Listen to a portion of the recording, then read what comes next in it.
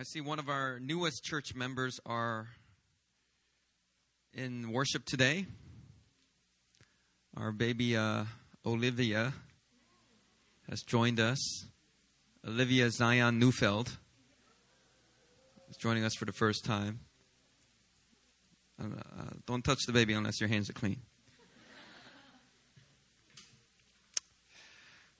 All right. We are in the year of wisdom, as you can see. The theme for the year. And in the first Sunday of the year, I preached a message called Making the Most of Every Opportunity. Making the Most of Every Opportunity. And in it, we looked at Psalm 90, verse 12, which says, teach us to number our days. When we understand that our time on earth is limited, it helps us to be wise stewards of this valuable resource called time. We also looked at Ephesians 5, verse 15 to 17.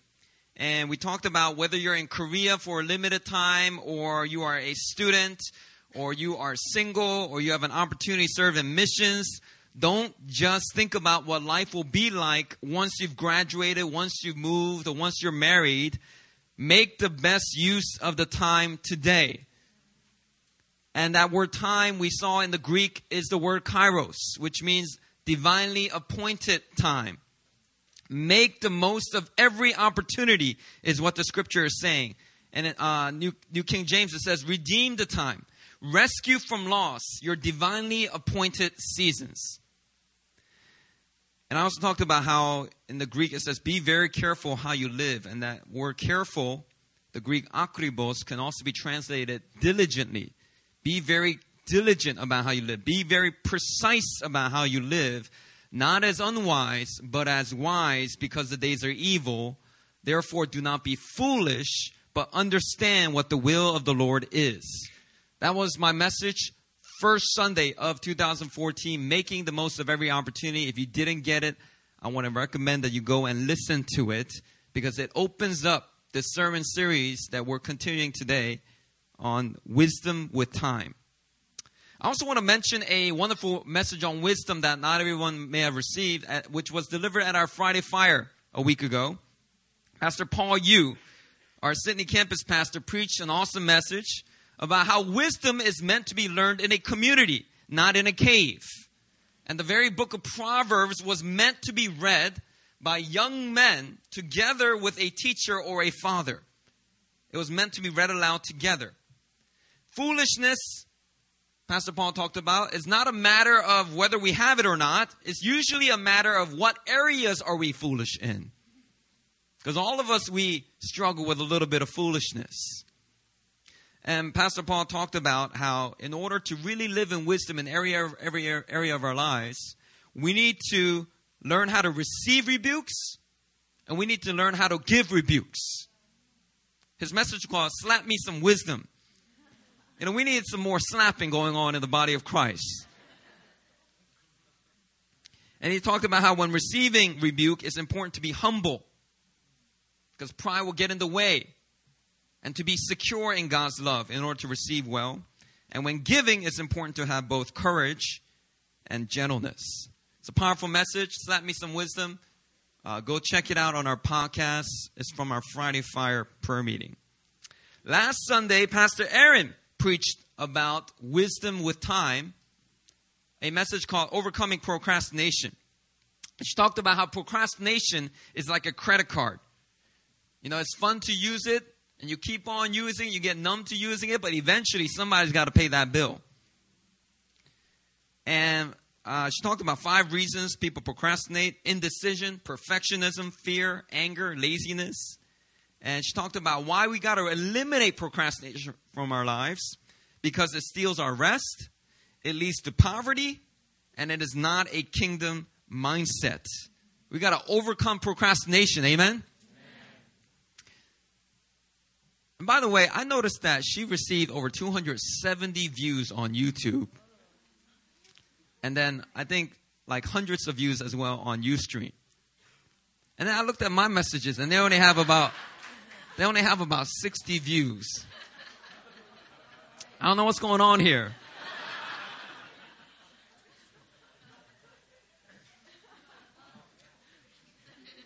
Anyway, that's not what my message is about. I do want to recommit myself to preaching shorter sermons. So Matthew Wachter, I think shorter sermons will also get more views, right? That's true. Hold up that sign for me at 35 minutes today, okay? At 35 minutes, Matthew Wachter will hold up a sign, and when he holds up his sign, you're all going to clap spontaneously, all right? Let's practice right now. Matthew, go ahead. All right. Very good. Don't feel rude. Just go ahead and go for it.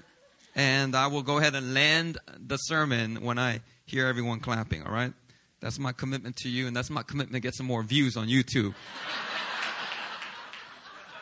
How's my wife have like 4 times more views than I do? Anyway, today I'm going to continue my preaching on the sermon series, Wisdom with Time. Wisdom with Time. So this will be a part 3. The Bible says in Psalm 16:11, in your presence is fullness of joy. As people of God, we love God's presence, don't we? We love His presence. In His presence, there is joy. In His presence, there is healing. There is power. You get to experience His love in His presence. His presence is powerful. Amen?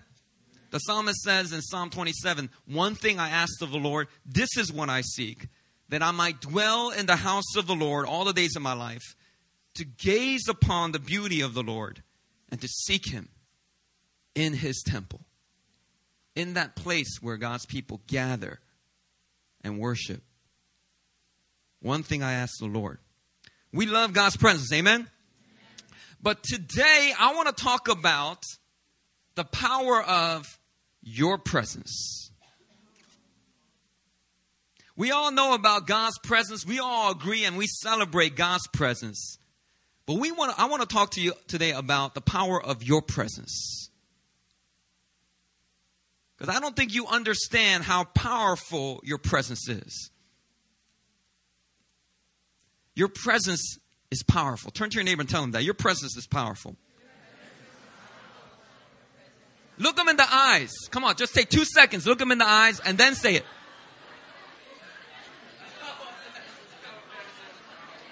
There's power in your presence.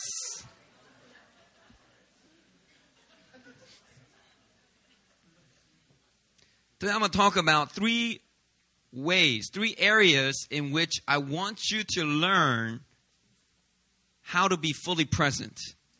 Because there is power in your presence. So 3 areas. I'm going to talk about your relationship with God, your relationship with others, and your workplace. 3 areas where it is crucial that you learn how powerful your presence is. You know, I was watching a PBS Frontlines TV investigative report called League of Denial. I don't know if any of you heard about it. It's about American football. It's called League of Denial. It's about how in the NFL, when you play football, American football, there's a lot of hard hits that happen. Not only during the game, but during practice, during the high school years, during your college years. And when you hit each other, and men are getting bigger as they take creatine and they learn how to work out better, and they're getting faster. You know, I talked about how momentum is mass times velocity. Whereas they get just slightly bigger and slightly faster, it creates greater momentum. And when they hit each other at that greater momentum, the hits are much more devastating. And these accumulative effects of these hits can result in permanent brain damage. And the NFL just likes to deny it and say, and none of these things are true. There's no connection. It's all incidental. And so PBS did this very controversial investigative report. Doesn't mean I agree with everything I saw in this report, but it's very interesting.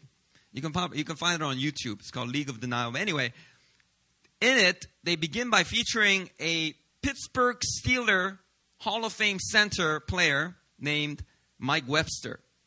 He's a legend in the city of Pittsburgh. And it talks about how after he retired from football, he couldn't live a normal life because he would forget things. Or when he would talk to his family, he would get very abrasive, irritable, very angry easily, was very impatient. And he started to really deteriorate. His wife ended up leaving him, divorcing him. The family just kind of broke up. He just was like homeless at one point, living in his truck. To go from Hall of Fame player to living in a truck, eventually he brought these lawsuits against the NFL. And he was one of the first players to medically get checkups about how football has damaged his brain. Brought this lawsuit where the NFL very viciously defended themselves.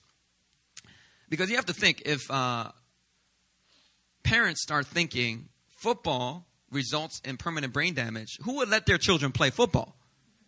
And when the children stop playing football, what would happen? There's no more NFL. 10, 15 years, there will be no more NFL. I don't want that to happen. I mean, I understand football is a violent sport. There's a lot of dark, negative things about football. But look, I love football. All right, don't hate on football, okay? I believe it's a God-given sport because there's a lot of kingdom analogies in football. So I believe there's a lot of good in football. But yes, we should be aware of the effects of concussion, head injuries, long term. Anyway, this guy, he eventually dies at the age of 50. And his sons are interviewed in this video, and they explain that how their father couldn't hold a train of thought for more than 30 seconds. They'll be talking to him, and then he'll just trail off on some tangent. And then they show a video of Mike Webster being interviewed after he retired. And he just starts talking about one thing. And then he starts talking about something completely different. And then he just feels really lost. And he's like, I don't know what I'm really talking about. I'm just tired right now. I can't focus. And it's really sad to see. The video also features Leigh Steinberg. You don't know who he is. But how many of you guys know the movie Jerry Maguire? Leigh Steinberg was the super agent that the movie was inspired after. And at one time, Steinberg was representing 21 of the 28 starting quarterbacks in the NFL. And he saw all kinds of serious injuries among the players he represented. But he said the most frightening incident was the one that happened to Troy Aikman in the 1994 NFC Championship game. Troy Aikman was the Dallas Cowboys quarterback. During the game, Aikman took a knee to the head. Like somebody rushed him, he fell down, and the guy's knee hit his head. And he suffered a concussion, came out of the game. The Cowboys eventually won that game. And while the whole city was celebrating, their star quarterback was in a dark hospital room, completely disoriented, not knowing where he was. And so Steinberg recalls the dialogue. And he says it like this. He says, Troy Aikman tells him, Leigh, where am I? And Steinberg says, well, you're in the hospital. Aikman says, well, why am I here? Steinberg says, well, because you suffered a concussion today. Aikman says, well, who did we play? Steinberg says, the 49ers. Did we win? Yes, you won. Did I play well? Yeah, you played really well. So what's that mean? It means you're going to the Super Bowl next week or 2 weeks from now. That wasn't the frightening part. About 5 minutes later, Troy Aikman turns to Steinberg and asks him, Leigh, where am I? You're in the hospital. Why am I here? You suffered a concussion. Who did we play? The 49ers. The whole dialogue played out exactly verbatim. 10 minutes later, Troy Aikman asks again, Leigh, where am I? And so in this video, it kind of documents the effects of concussions and head injuries on football players. Very interesting documentary. Doesn't mean I agree with everything in it. But anyway, it's very interesting. Now, the reason I'm mentioning this video is you don't really see how important your ability to be fully present is until you see someone who has lost that ability, temporarily or permanently. In the case of Troy Aikman, it was temporary. In the case of Mike Webster, it was completely permanent. How precious it is, this ability to give someone your undivided attention. To just stop whatever they're doing and to be fully present with you. That is a powerful ability. And it's an ability that we must understand the power of in order for us to walk and live with wisdom in all areas of our lives. And to walk and to steward time with wisdom. When we realize the power of our presence, we'll be able to steward the commodity of time much better. So let me talk about number one, your relationship with God. The power of your presence in your relationship with God. When you have your quiet time, you may have a million things racing through your mind. But it's very important that you understand that when you have your quiet time, your secret time with God, your prayer time with God, whether you do it at a Starbucks with your headphones on or whether you go into like a walk-in closet because you're rich like that. You have a walk-in closet. That's not how you know you made it in life. When you have a walk-in closet that you can use as a quiet time room. Whether you meet God in Starbucks or in some closet, it's important to understand that when you do that, even though God is invisible, God is a person, and it's important for you to be fully present in that moment. Some people never get this concept. And so therefore, they just kind of treat quiet times as a checklist, a to-do list that I just got to get through. But you see, it's not that we as Christians, we're encouraged to do quiet times. We got to understand we have the privilege of having quiet time. Because when I talk about spending time with my wife, I don't say I gotta do quality time with my wife.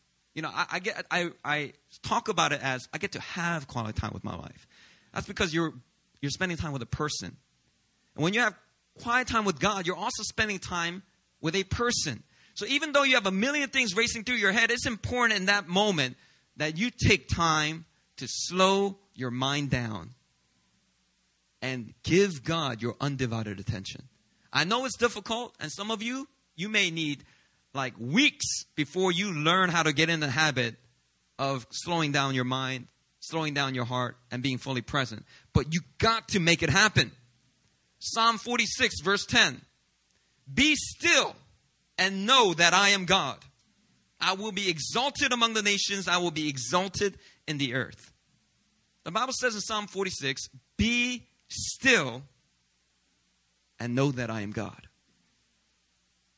If you don't know how to be still, if you don't know how to be fully present in your relationship with God, your relationship with God is just going to stay shallow for the rest of your life. You got to learn how to be still. In the NASB, it says, cease striving and know that I am God. When you spend time with God, stop the striving. Stop writing down what you got to do for that day. That's not the purpose of that time. If I say, hey, Isaac, I'm going to meet up with you this week, Tuesday morning, we'll get some breakfast, get some good breakfast. And the moment I meet Isaac, I start, hold on, time out, Isaac. And I just start writing things down that I got to do. And Isaac starts, let me tell you about my week. And let me tell you what happened. Let me tell you, I had this wonderful time with Tina the other day. And I'm just so in love. I'm just singing love songs in my heart all day. I'm like, hold on. What you say, Isaac? Hold on. I'm working on something. Hold on. I'm going to write some stuff down. If I'm doing that the entire time, Isaac's going to not want to spend time with me again. Why do you think it's any different with God?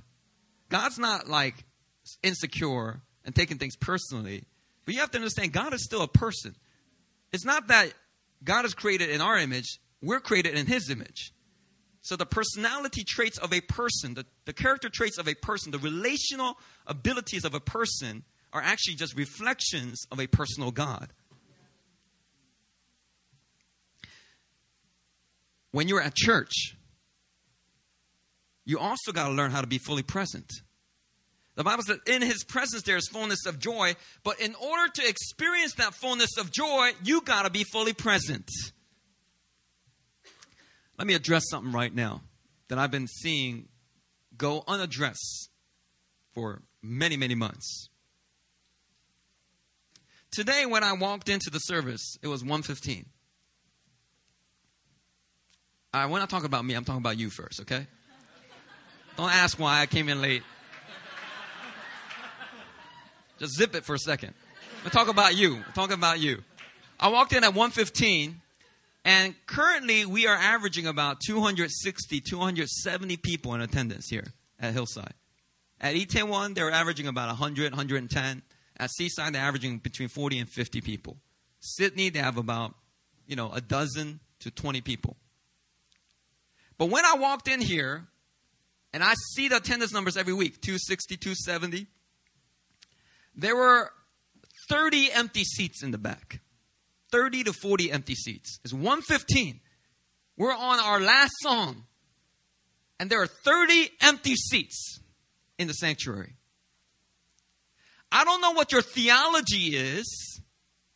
If you happen to meet God and you experience His presence on your way to church, I don't know, maybe you are experiencing that and you love that so much that you end up spending more time in the parking lot than you intended.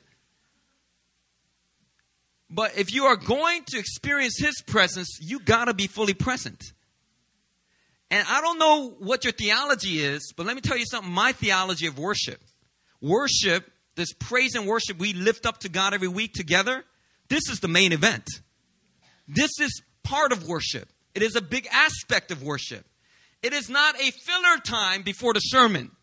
I know you love my sermon, and I know that, I just want to hear his sermon. If all I got is his sermon, I'm good. All right, great. I don't know if that's what you were really thinking, but if you're thinking that, great. But you know what? The worship time is not just filler time until the sermon. The praise and worship is the main event. It's part of the entire holistic aspect of worship. So what am I trying to say? Y'all need to get to church on time. What time is our service here? 1 o'clock. 1 o'clock. Get to church on time. The 30, 40 seats in the back should not be empty at 1 o'clock. It should be completely packed. And if you have faith that you want to meet God, that you're expecting God to meet you here, you would show up on time. But maybe you're just thinking, autopilot, I'll just show up. Maybe God will touch me today. Maybe God will speak to me. What kind of faith is that? That's just complete unbelief. You got to show up on time. Okay, I'll stop here. Now, I'm going to turn that back on me. Let me confess that I've fallen into a bad habit of preparing my sermons very late. Okay? I work well with deadlines. Okay? That's the way my strength finder is. I work well with deadlines, but sometimes I push that deadline too tight. All right? And so I understand. Pray for me. Pray for me. I confess that this is a bad habit. I want to be in the room with y'all. I want to experience how the Holy Spirit is moving, and then come up, grab the mic, and do a little roll with the punches, and maybe minister to some people. But I haven't been doing that lately. I'm sorry. I've been robbing y'all of that. I've been calling people out, prophesying, praying for them. I've been doing that in a while. That's because I'm not here. I'm sorry. I'm sorry. Let's confess together our sins.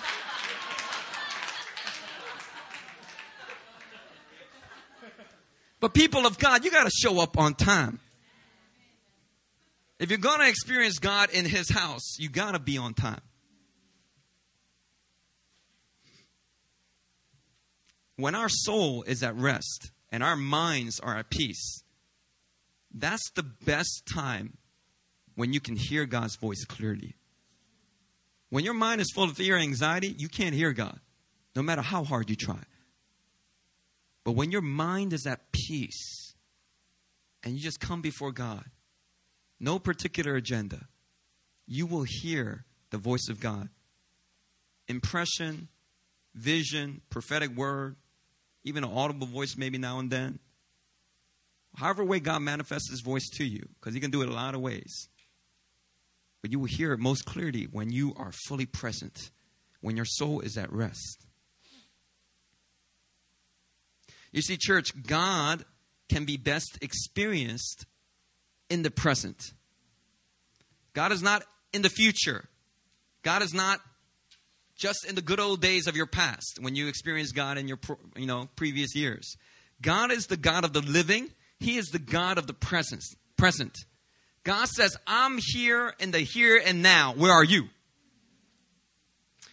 There's a story in the Gospels of Mary and Martha. Jesus goes over Mary and Martha's house. And the moment they get there, Jesus says, I'm going to do the main event right now. We're going to eat a little bit later. I don't know what Jesus said, but he's like, the main event is I'm going to teach y'all. So start gathering right here. Gather just like this. Like people just gathered around Jesus. And he just started teaching them. And Martha, God bless her heart. She was like busy preparing sandwiches, preparing, drinks, preparing refreshments for everybody. And she had the servant's heart. We can't despise that. But she came up to Jesus and she started commanding Jesus what to do. Now, you don't want to command Jesus what to do, okay? It works the other way around. But she says, Jesus, don't you see Mary? And what was Mary doing? Mary was just sitting at the feet of Jesus. And Martha's like, Mary, come on, Mary. Girl, I'm going to hurt you. Mary, come on. And Mary's just fixated on the teachings of Jesus. And so Martha eventually fed up. She says, Jesus, tell Mary to come and help me. And Jesus said, wait, hold on, chill, girl. Mary has chosen the better, and it won't be taken from her. Martha, you're busy with a lot of different things. But look, Mary has chosen the best thing. She's chosen the better. You're trying to serve up all this physical food. I'm trying to serve up some spiritual food. There's a different menu that I'm dishing out over here. But you're so busy serving everybody, you're not nourishing your soul. I'm in the here and now, Martha. Meet me here right now. God is the God of the present. You're going to experience God's presence the most powerfully in the here and now. So it's important that when you're in your quiet time, that you be fully present. That when we have church services, prayer meetings, that you come on time and be fully present. I mean, how sad would it be if Holy Spirit decides to start moving with great power during the first 10 minutes of next Sunday service? So from 1 o'clock to 1:15, God's Spirit just starts moving powerfully, healing people, breakthroughs, like money is just dropping out of the air all of a sudden. There's like coins all over the floor. We're like, where all these coins come from? Gold, dust, I don't know, all kinds of stuff, right? God starts manifesting his power and glory. Very powerful people crying, inner healing, everything's taking place for the first 15 minutes. And only about 1/3 of the room is here. So 1/3 of the room is rejoicing, and then 2/3 is walking in there like, what's going on? What's happened? What a shame if that happened. God's heart is for all God's people to be fully present before he starts to move with his presence. Be on time, y'all. Be on time. God loves your presence. So be fully present. This is one of the reasons I think I personally struggle with when I have quiet time. Quieting my soul before God. Like a child weaned before his mother. There's a Bible verse that says that, you ever see a baby? The baby starts crying, and then you change the diaper, you feed the baby, and the baby just still. Just taking in your love, and you're just like, receive my love, baby. I love you, baby. Baby, I love you. And the baby just like, I know, thank you. The baby just receiving that love. That's the picture of how we as adults, we need to come to God. But I admit, because of my personality type, I'm very goal-oriented. It's very difficult for me to be like that little baby. Say, Lord, I just love your presence. Thank you. Oh, wait. No, hold on. Time out, God. Time out. Time out. Oh, this is real good. Oh, this is sermon notes. Oh, real good. This is great material. Oh, wait. Oh, David on. I think he's struggling in this area. Let me pray for David on. I'll pray for David on, Lord. Lord, help him. Help him, Lord. Take some notes for David on. Let me deal with over here. Dating protocol. Oh, this person. Oh, dating protocol. Oh, wait, whoa, they're getting married soon. All right. I can't wait till the announcement. If I'm doing that the whole time, and which I do, okay, I confess. This is why I think our church's House of Prayer ministry is powerful. Because when you go to K1 Prayer Tabernacle, you have to understand that it's 2 full hours of just being in His presence. We do some intercession toward the end. But the vast majority of it is just gazing upon the beauty of the Lord. You know, we say that with the psalmist, but how many actually do that? Just gaze upon, Lord, I just love you. We love your presence. What time is it? You know, that's what most of us do, you know? But like, how many of you can spend 2 hours just in His presence, gazing upon His beauty? Lord, I just love you. That's what you got to do when you go to K1. Very uncomfortable for me. It usually takes me a good 45 minutes just to be like, just sit still. Sit still. Be a baby. Be a baby. Just sit still. Very difficult. Very difficult. But I'm telling you, very important. There's power in your presence. God loves your presence. I know you love His presence. Let me give you a little revelation. He loves your presence. But you got to give it to Him. Second is in our relationship with others. In our relationship with others, one of the most powerful ways in which you can manifest your love is by being fully present.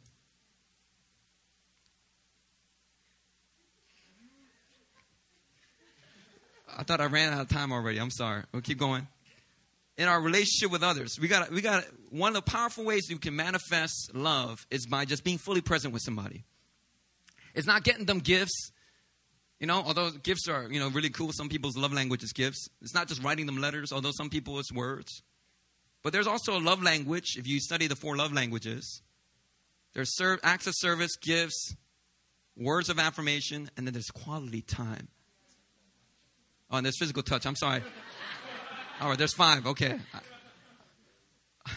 I just rewrote the book. I'm sorry. 5 love languages. Physical touch. Now, I have a little bit of physical touch. I'm not that big on physical touch, but I'll do it. I'll do it. I'll do it. I'll do what I got to do, show you some love. But quality time. Quality time is a powerful manifestation of your love to somebody. This means that, you know, some of us, we just spend time with people when it happens incidentally. That means that you don't get very deep with friends whose schedules don't line up with yours. And then you end up losing potentially deep friends and best friends just because their schedule doesn't line up with yours anymore. And that's really sad. We should learn how to choose our friends. You may not like everybody who has the same schedule as you. But maybe the friend that you've had from the past, you really like them, you should choose to invest in that relationship. That means you got to schedule appointments with them. And once you schedule an appointment, a dinner, a lunch, coffee, whatever, you got to be punctual. Just like to church, well, you got to show up. And preferably on time. Especially if that person is time-oriented. If both of you are event-oriented, you can just say, oh, we'll meet around 6 o'clock. And you guys are fine. But if the person is more time-oriented and you say 6 o'clock, they're going to show up at 5:55. And not just wait for you. And you show up at 6:15 and go, oh, I'm sorry, I'm 15 minutes late. No, to them, you're 20 minutes late because they were waiting there from 5:55. And they're very ticked. They don't feel love right now. You're at a deficit when you meet them. Anyway, you gotta make your schedule and then be punctual and then show up. Keep your appointments. Be physically present. Or if it's like a Skype call, you know, so many of us we make Skype calls and then we don't keep Skype calls. Myself included. I'm sorry. I don't know why, but Skype calls are a little bit hard to keep for some reason. We just forget them easily. You got to write that down and follow through. All right. Hallelujah. All right. Well,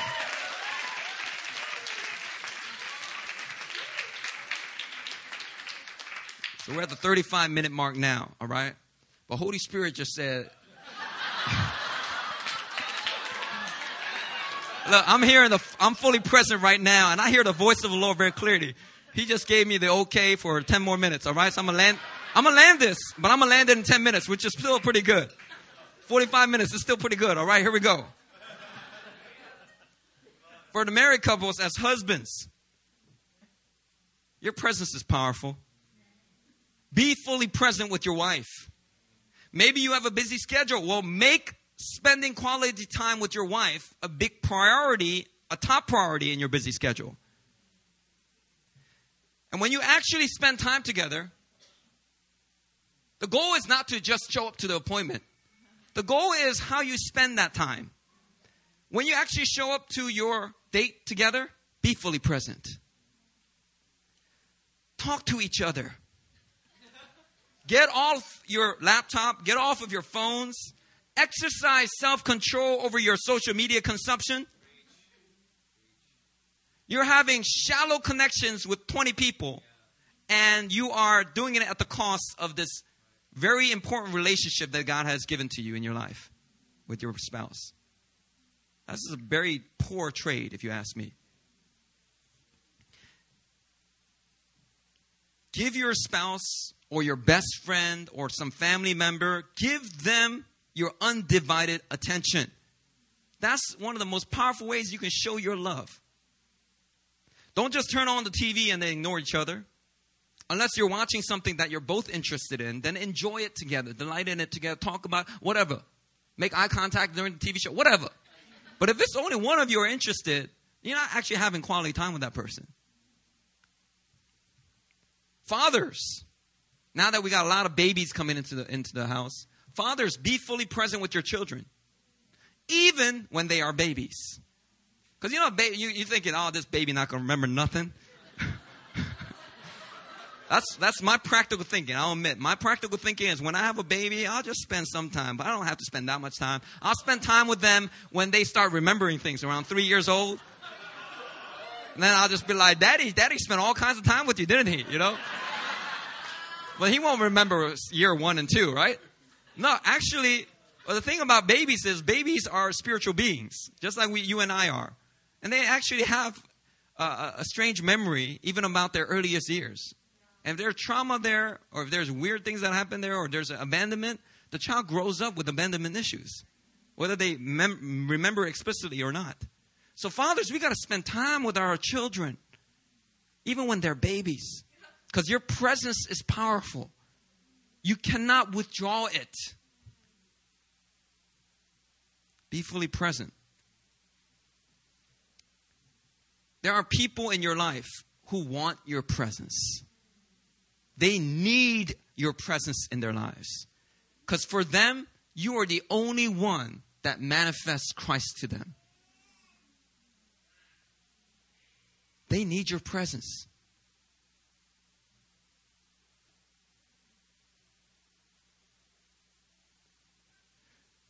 As followers of Christ, our presence is particularly powerful because the Bible says that Christ is in you, the hope of glory. You by yourself and your presence is powerful, but you and Jesus, it's game over. People experience breakthrough. You don't even have to be all preachy. You shouldn't be preachy. You just want to share in a natural, organic way, authentic way. And when you do that, you're going to manifest Christ to them. And you're also going to manifest love to them and the love of God the Father. So don't look down on the power of your presence. Here's some practical tips. When you spend time with a person, learn to be fully present by turning off your phone, making eye contact. Let me rewind. Turning off your phone. I need to turn off my phone more often. You know why? Because when I have a Philadelphia Eagles game and I have a football game to watch, and I got to watch it on replay because, I didn't get to watch it live, what do? I turn off all my notifications. I don't care if somebody had a baby, somebody got engaged. I don't care. That's all going to wait until my football game is over because I cannot risk knowing the results of the football game through somebody posting on their Facebook, the Eagles lost. I can't afford to see that come up on my phone and then ruin the game for me. So I turn that joint off. What I do for my football game, I got to learn how to do for the most important relationships in my life, including when I spend time with God. Just turn that joint off. Number 2, make eye contact. Body language is like what people say, 80-90% of communication. You can say the right words, but if your body language and your facial expressions don't match the words, people don't receive it. You're saying you love me, but make eye contact. Now, in Korean culture, you're not supposed to make eye contact directly with an adult. So, people sometimes look down, but don't look all the way down at your feet. Look at their mouth. Look at their nose or something. glance up there at their eyes now and then. Because, adults now and then, Korean adults now and then, they're a little bit more open to that. But if you look at them right in the eye, they're going to be like, well, what's wrong with this kid? What you look at me in my eye? What you look at me like that for? Like, you don't want that. So with Korean adults, you got to be culturally sensitive, right? Culturally sensitive. But anyway, make eye contact. Use body language that says, I like being with you. Number 3, listen intently. Listen intently. If you make it your goal that this is how you become a good listener. Summarize what people say. Okay? So great listeners, you talk to them and you're just like, wow, you understand me. It's not like just you're listening. Thank you for listening. Now, people don't want to just be heard. People want to be understood. That's what makes a great listener. So if you just summarize it or empathize. There's a difference between summarizing and then empathizing. Sometimes people don't want a summary. If you give them a summary, they'll be like, I know I just said that. So you're saying that you want to move to New York and you want to get into the fashion industry. Why are you doing that? Stop that. Like sometimes a summary is not fitting. Instead, what you want to do is you want to summarize the emotion that they're feeling. That's empathy.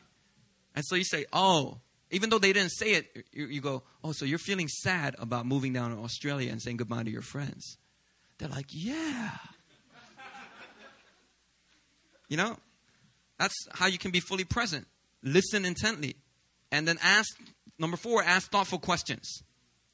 Questions. Don't just give answers. Men of God. All the men in the room. If you want to know how to romance a woman, okay, ask double the amount of questions rather than trying to provide answers when you have a conversation with a girl you like. Okay? Because women, they communicate a little differently. They will say the obvious. Men, they're like, why are you saying the obvious? That's obvious. Stop doing that. For women, they like to articulate the obvious. And they're not looking for you to solve everything. So, men of God, just learn how to ask thoughtful questions. So a woman shares something she's struggling with. She's not looking for you to, well, 3 things. I just want to give you a solution for what you're struggling with. All she wants to hear is, so how's that making you feel?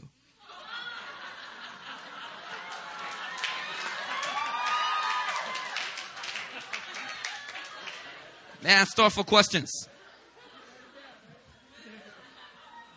Third, at your workplace.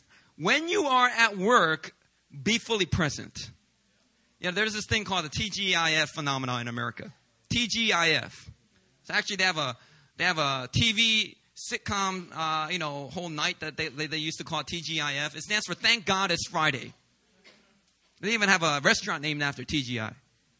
It's this whole concept where people, they begin to despise their work week and only look forward to the weekend where they can party and spend time with their friends, be with their family. And so this TGIF phenomenon and mindset has caused people to hate their work week, which causes them to be absent at work, killing their productivity, their creativity, and they only look forward to the weekend. But here's a little revelation for you. You spend the majority of your week at work. Is that true? You only spend a fraction of your time here at church. The majority of your time spent is at work. Now, don't you think for a moment that God cares about how you spend the majority of your week? Do you really think all God is interested is TGIF? Oh, Jesus is going up there. Oh, thank God it's Friday. Thank me it's Friday. Hallelujah. Jesus is going TGIF, culture other than heaven? No. All I care about is the offerings for missions and evangelism that they're going to take this weekend. All I care about is a sermon that's going to be preached on this weekend. No. Here's the thing. Work matters to God. Even if you're not in the ministry. You're in the finance sector. You're in teaching. You're in entrepreneurship, film, fashion. God cares about your work. It matters to him. There is no difference between secular or sacred. Every call of God is sacred. There is value in work because God assigned value to it when he created Adam and Eve. In fact, God, if you read the Genesis account, he works and he creates the world. He works. And then what do we do on the seventh day? He rests. If all you do is rest and then work, that's completely backward. That's called idleness. And that's a different message I'll preach. But if you're spending 5 to 6 days of your week at work, let me tell you, it matters to God. And so when you're at work, learn to be fully present. Release the power of your presence. Don't just go through the status quo and just go through the 9 to 5 and just go through, maybe there's not opportunities at your workplace for you to excel and be creative and put input. But that season is not going to last forever. The favor of God is upon you. There's going to be promotion for you ahead. As you are faithful with small things, God's going to entrust to you bigger assignments. But because all you're thinking is TGIF, God is like, look, I want to give you a bigger assignment, but you're not ready for it. Because you're not being faithful with just these small things. You got to learn to be faithful, and then you get the promotions, and God gives you a greater stewardship, and then you have a voice from which you can speak. But you got to be fully present. That means that when you get to work, you don't open up Facebook and just, oh look what, look what Jisoo put up. Look at this crazy picture. She dyed her hair blonde. Oh, she dyed her hair pink. Oh, look at this. Oh, it's crazy. This Emmaus students. Look at all these crazy things. I wish I was back in college. Look at it. 3 hours goes by, and then your boss walks into the room, and you switch the window real quick.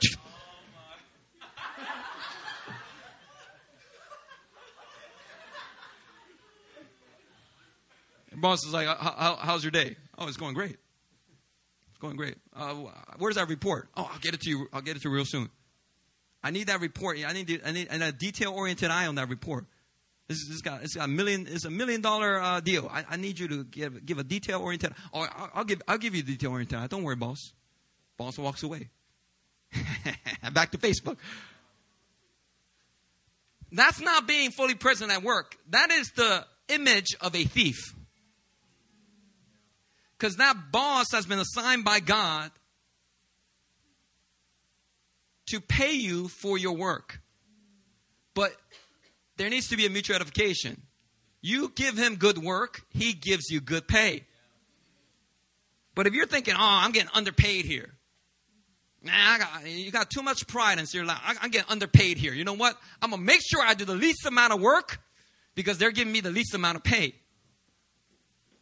Let's face it, that's what some people think. I will give it my best if they will double my salary. That's what some people think. But that is not how God wants you to operate at your workplace. It's not a surprise to him where you're working. In fact, your boss may have been like, I want to give this person $45,000 a year. And then God could have did this crazy thing on him right before he gave you the contract. I'm going to change my mind. I'm going to give him $35,000 a year. And it may be the very hand of God that set your salary number. And God actually wants you to prove faithful before you move up. But you're missing out on all that. Because you got the attitude of a thief. You got the attitude of an idle worker. Trying to do the least. The Bible says God himself is always at work. Philippians 2:13. For it is God who works in you to will and to act according to his good purpose. God who works in you. Romans 8:28 says, we know that in all things God works for the good of those who love him. God is always at work. That means the majority of your time spent on earth, God wants you to be productive and God wants you to do work. Let me close with some practical applications.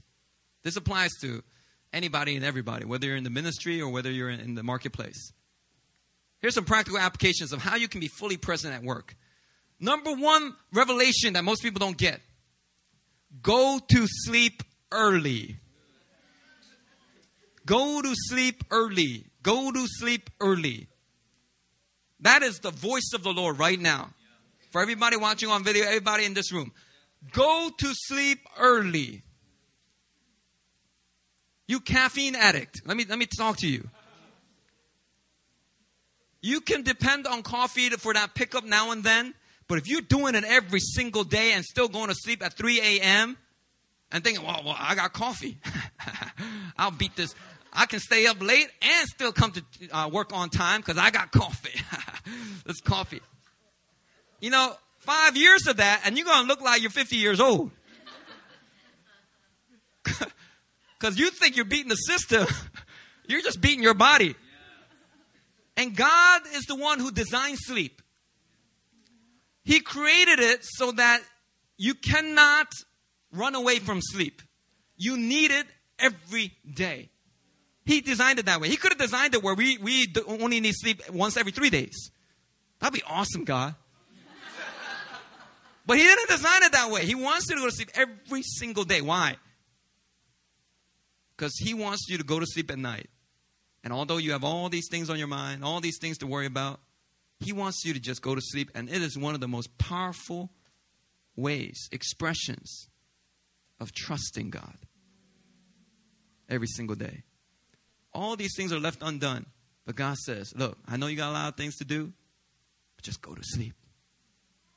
All right, God, I trust you. I don't know how this sermon's going to write itself by tomorrow, but I'm going to just go to sleep. And when you are getting adequate rest, it actually helps you to give your undivided attention in the workplace. If you're not getting adequate rest, your whole work day is going to feel stressful, more anxious. It's going to require more energy to get through a day than if you got a good night's rest. This is a wisdom that personally I did not follow until after I got married. Well, after I got married. And I'm still learning even today. But you know what? I'll admit, when I was a high school student, the internet started getting popular. So we had America Online, AOL. Welcome. You've got mail. Oh, yeah. I used to do that AOL stuff until like 2, 3 in the morning as a high school student. And I would still wake up at 6:30 in the morning, go to high school, get straight A's, and be involved. I was the Korea Student Association president. I was on the wrestling team. I was on the donut selling committee. I don't know. I was yearbook. I was the copy editor for the yearbook. I was involved with all these things. I felt like I'm Superman. I could do anything. That's high school. But that same mentality didn't change when I got to college. And I was like, I'm Superman. When I got to college, man, I could not keep up that pace. I could not do nearly as much as I could do because my body was telling me, you're not a teenager anymore. And so, but then the sleep habit never kicked off. So I was still sleeping at 2:30. All throughout college, I slept at 2:30. And then when I graduated from college, I continued that pace, 2:30. I just couldn't kick out of that habit. And it wasn't really until I got married that I started sleeping at 1:30. And I have an app, if you want to see. I have an iPhone app called Sleep Cycle. And some people hate it, some people like it. I love it. It actually measures how you put it under your pillow when you go to sleep, and it measures your movements. And so when you actually are in deep sleep, which is the most restful, recuperating sleep, it actually measures it. And it tells you that you got good quality sleep. If you have 3 cycles of deep sleep, you did a good night's rest. But if you got like diarrhea and stuff, you keep getting up during the night, that's not a good night's rest, no matter how many hours of sleep you got. So, I mean, it measures that. And so when I started to see my progress, I'm still sleeping at 2 in the morning. I was looking at this app, and I was like, man, I got to change my ways. So, I'll go 7 days, sleep at midnight, and I'll be back to 2:30 in the morning, And so it was a hard habit to kick out of. But let me tell you, as I have hit 30, and people start saying, Pastor Christian, you're losing more hair. Pastor Christian, you look so old. And when I was 23 years old, when I was just graduated from NYU, New York University, I went to dinner with some college students from New Jersey. And this college student, he was like 1 year younger than me. He asked, so how old are you, Christian? I was like, want you to take a guess? He goes, 30. I was 23 years old. He called me 30. I was so offended. But the funny thing was, the rest of the week, there were like 5 other people that said, you look 30. I kept testing people, and they all kept saying 30. Why? Because during my college years, I didn't get a good night's rest. And my body aged quicker. So when I reached 30, I finally said, I now look my age. Hallelujah. I got to preserve, get enough rest so that I look my age for a change. But anyway, you got to get good night's rest. Switch from coffee to tea. That's my suggestion. You know, one thing I'm learning about tea. I'm not really into tea yet, but I'm just learning about tea because all these people all of a sudden started buying me tea. So I got all these tea gift sets in the recent month. And so I was like, well, I got all this tea. You know, I'll go throw it away. And then not only tea, this is strange. People got me the tea strainer. So I'm like, I'm too lazy to get a tea strainer, but 2 people got me tea strainers. So I was like, God, are you telling me something? You want me to drink tea? All right, so I'll drink tea. All right, so I'll drink tea. What's the big deal about tea? Somebody even got me a timer, an hourglass timer that has 3 hourglasses in it. 1 for herbal tea, black tea, and green tea. Like, it's like 3 minutes, 5 minutes, 6 minutes. So you can actually measure how much you're brewing your tea. It's crazy, right? I'm going to close my message. All right, hold on. I'm landing it. I'm landing it. I'm near the runway right here. I'm near the runway. Just stay with me for a second. Tea. Switch from coffee to tea. You know why? Because coffee is a stimulant. I'm sorry how I'm pronouncing it. Stimulant. And it gets you going. But tea, depending on the tea, mostly it has very low caffeine or no caffeine. It forces you to slow down. So I think the British were onto something. They have a tea culture. And when I went to India, I noticed they have a tea culture. I went to Kazakhstan, they have a tea culture. A lot of countries in the world that know how to slow down, they have a tea culture. In fact, in the British, sometimes in the middle of their workday, they're saying, would you like a cup of tea? It's tea time. Or you go visit somebody in their corporate office, CEO, and would you like some tea? In America, you want some coffee? Hurry up, get out of here. But the British, would you like some tea? Would you stay a while? How many lumps of sugar would you like? And I don't know how they, but one thing I noticed about tea, as I've been drinking more tea, it's forcing me to slow down. And it's making me be fully present. Like, a lot of times I'm just racing throughout the day, going from one thing to another, and then the whole day is a blur. But with tea time, I'm like, I know exactly what happened today. And I'm able to process things. And it's helping my creativity. It's helping me to be more compassionate, kind, humble, gentle, patient. All 5 things that I'm lacking right now, all right? Who knew a cup of tea would do so many wonders, all right? So switch from coffee to tea. That's my suggestion. And when you are in a meeting of some sort, be fully present. Don't get on your phone. Just be fully attentive. And one final suggestion. If you're poor at managing your 8-hour workday, or 12 hours, however long workday you have, try cutting up your day into 30-minute chunks. Okay, there's a book called The Power of 30 Minutes, something like that, right? What was the name of the book, honey? The Power of a Half Hour. The Power of a Half Hour. Anyway, I didn't read the book. But the great thing about my wife is I can just ask her, and it's just as good as reading a book. Because she has this gift to, like, remember all the key points. So I asked her, like, some of the key points of the book, and she's like, well, the concept's simple. People can't handle 8 hours, but people can manage 30 minutes. And it forces you to focus because you have a limited amount of time to do that work. And so what I did was I took out my phone. I said, Siri, set the timer 30 minutes. Setting timer to 30 minutes. And then Siri starts counting down on the iPhone. There's a computer thing called Siri, right? And so it starts counting down 30 minutes. So I tried it one day. And I just went 30 minutes and I was like focused. I wasn't doing like a whole bunch of things. I get very easily distracted. Because, I'm trying to multitask still. And when I was a teenager, I was able to multitask. But later on in life, that thing went away. The anointing lifted. Focus. I'm just doing it.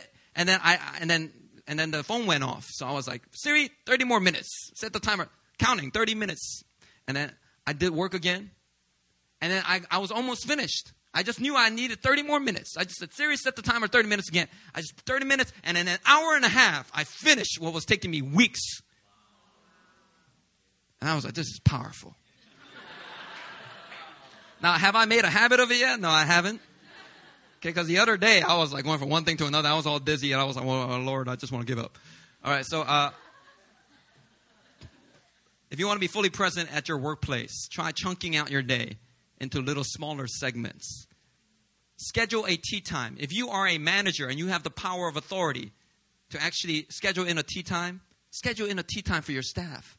Maybe you actually can empathize and relate to them, and they will start liking you, and then they will do better work for you. I'm talking to myself right now. Anyway, that's it. I'm going to close my message right now. Father, we just thank you, Lord, that you are challenging the entire house with wisdom.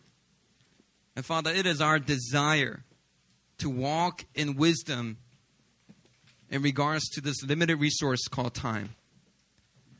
And Father, we often get numb to the time that you've given us on earth, thinking that we have all the time in the world for all these different things. And it prevents us from really being intentional. We fall into habits of procrastination.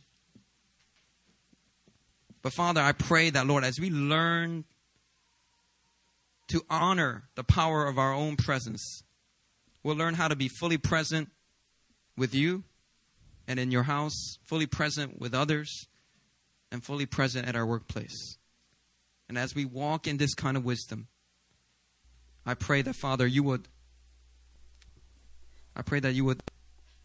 continue to place your favor, your presence in our lives. May we be a people of God that hear your voice clearly. A lot of times we're just so anxious, or we're just so busy, we're not able to hear your voice.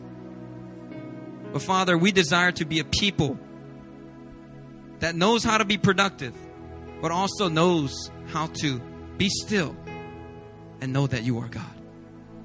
Be still and hear what you have to say. We want to be a prophetic people, God. People not oblivious until somebody fills us in, but a people who already have prophetic revelation before we even meet a friend.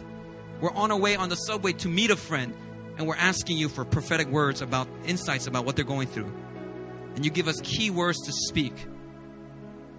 And we're able to manifest the love of Christ to them. God, make us a people who walk in clarity. Make us a people who are prophetic.